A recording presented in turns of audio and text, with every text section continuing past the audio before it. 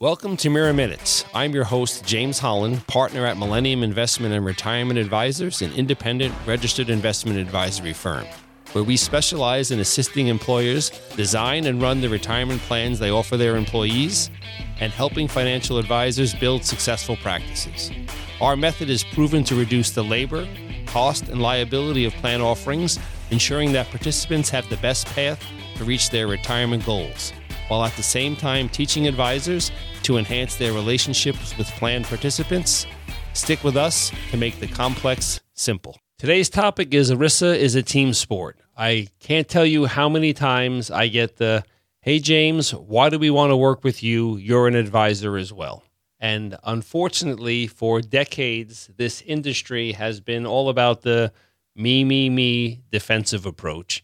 And thankfully, it's changing. But like most things in life, it takes a little bit of time. And the pace, while it needs to be picked up, is, again, just like a glacier, but at least it's moving in the right direction. So one of the things we want to, a few of the myths that we want to dispel today is talking about partnering with other advisors. One of the key phrases for the advisor folks who are listening that have talked to me before is we talked about it like in the title. ERISA is a team sport, okay? I'm a big New York Giant fan, okay? And while Eli Manning might not be the greatest quarterback of all time, in my very humble opinion, I think he is Hall of Fame worthy because he was able to what? Again, I think, generate two big Super Bowl wins. And if you asked him, he would tell you that he was probably the smallest piece in that puzzle. They had the right coach, they had the right defense, and, sometimes the right catch, so better to be lucky than good. But the idea being is when you're dealing with an employer, if you walk in thinking, "Hey, wait, I have all of the answers for you," again, you are walking into trouble. This is a very complex space, a lot of moving parts, and the more backup and support you have, the better off you're going to be. Again, one of the big points I try to drive home with the advisor partners that we work with is, contrary to what you believe, but telling your plan sponsor, your employer client, "Hey, by the way, that's not my area of expertise, but we do have a team of folks who specialize in that. Let me get you the answer." That is a sign of strength. That is not a sign of weakness, okay? Because as good as you are, which you all are at what you do, okay, you can't be, the thing the employer's thinking is, what happens if something happens to X, okay? Who's there to pick up the pieces should something happen, okay? And having that support system and sharing that with the employer gives them a great sense of comfort, knowing that it's not just you, okay? While you are the quarterback, as we made mention, one of the jokes I had was talking to an employer and advisor, and the employer told them, "I want one throat to choke," okay, which I think is an absolutely fabulous line. And you can be that as the advisor, okay? You could be the point person. You could be the day-to-day person, and then you can delegate through that team. And that's what working with firms like Millennium allows you to do. Whether you're talking plan design, vendor searches, or simply outsourcing. Again, one of the myths we have internally is advisors believe a big part of their value they bring for retirement plans is picking investments, okay? And while investments are important part, because that's usually the only part the participant focused on, because that's what their money's put in, I understand and appreciate that, okay?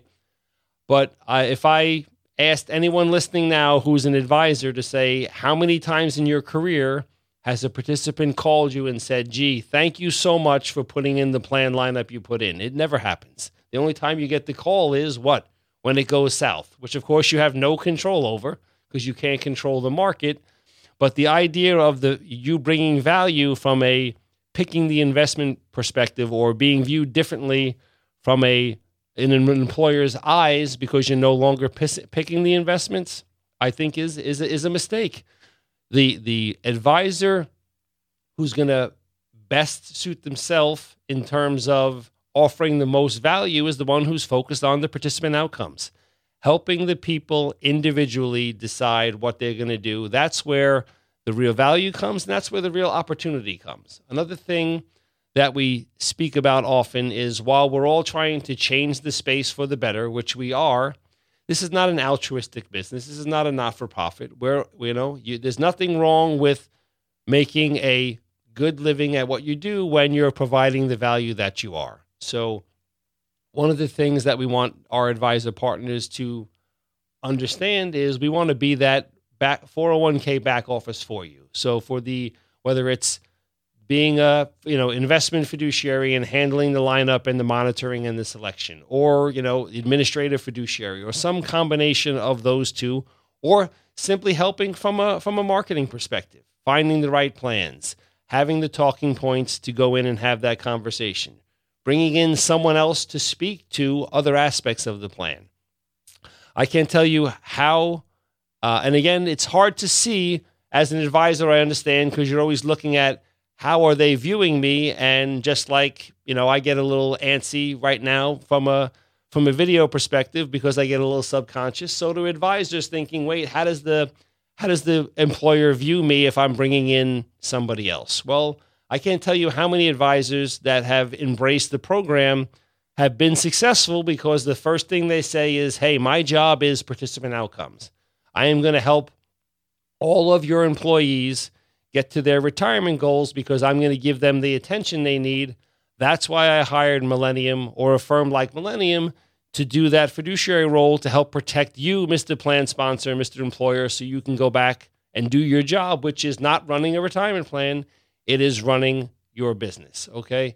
So that is one of the key areas we try to focus in on with our advisor partners. But for anyone listening, and this obviously is, as people have caught on now, is directed towards those advisors who are thinking, hey, do I want to get into this space? Can I make it profitable? Can I make it efficient? You can if you partner with the right team of professionals. Again, one of the things we try to stress is there are a whole host of super talented people in this industry who are looking to share with them the knowledge that they have for folks who are willing to put the time in and get engaged. So a little test for my partner, Rick, to make sure he's listening.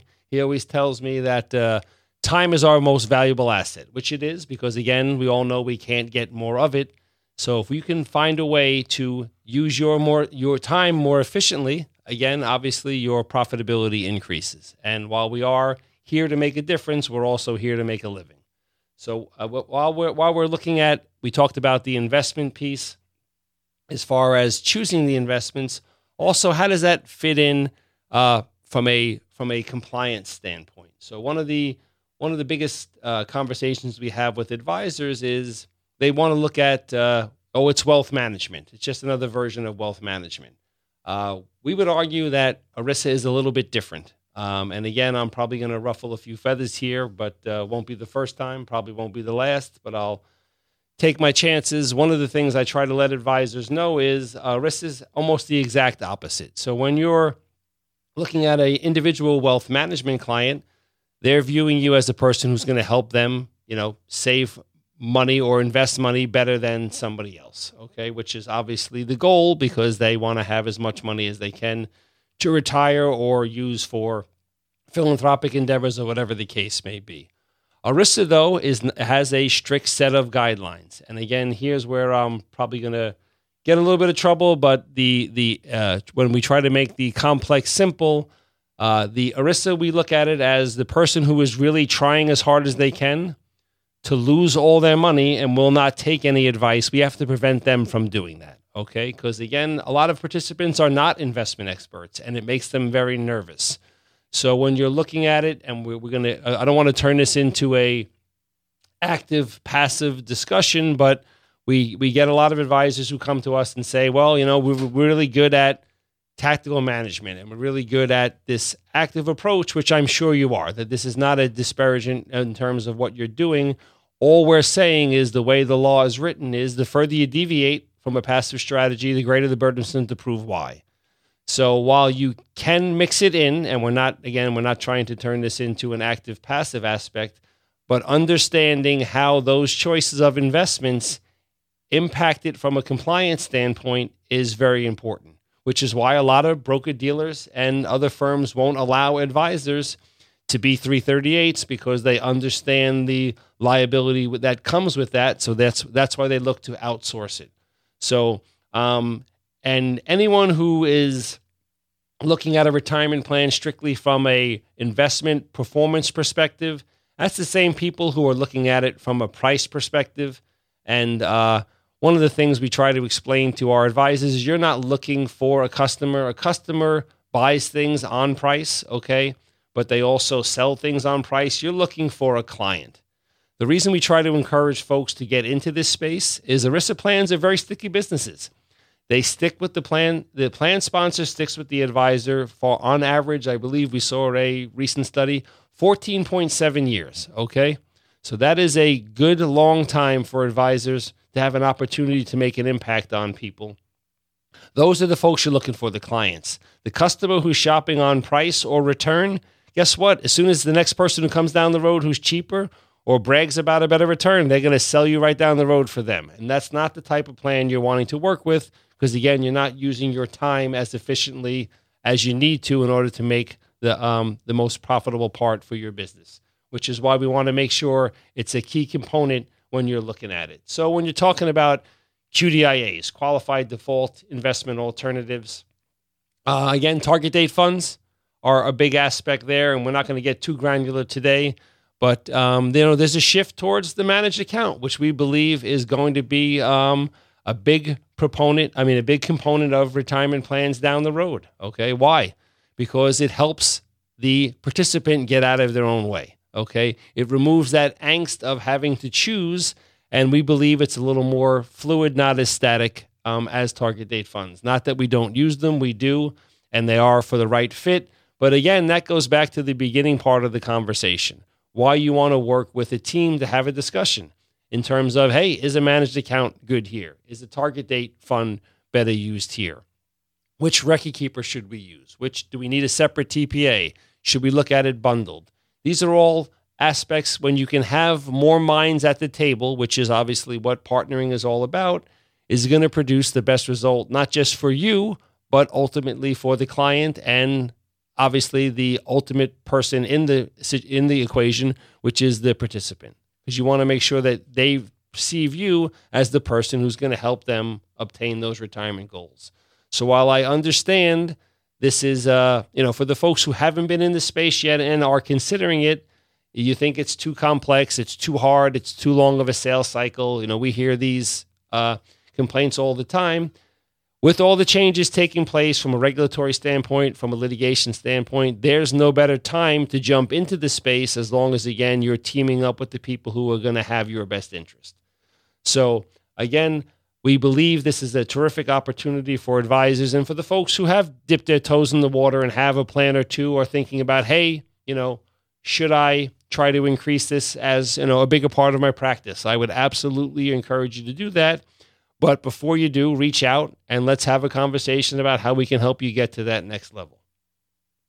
That's going to do it for this episode of Mira Minutes. Again, appreciate you taking the time. Anyone who'd like to reach out, please feel free to get me at jamesh@Mira, MIRA, Center, CENTER.com, or visit our website at fix401k.com.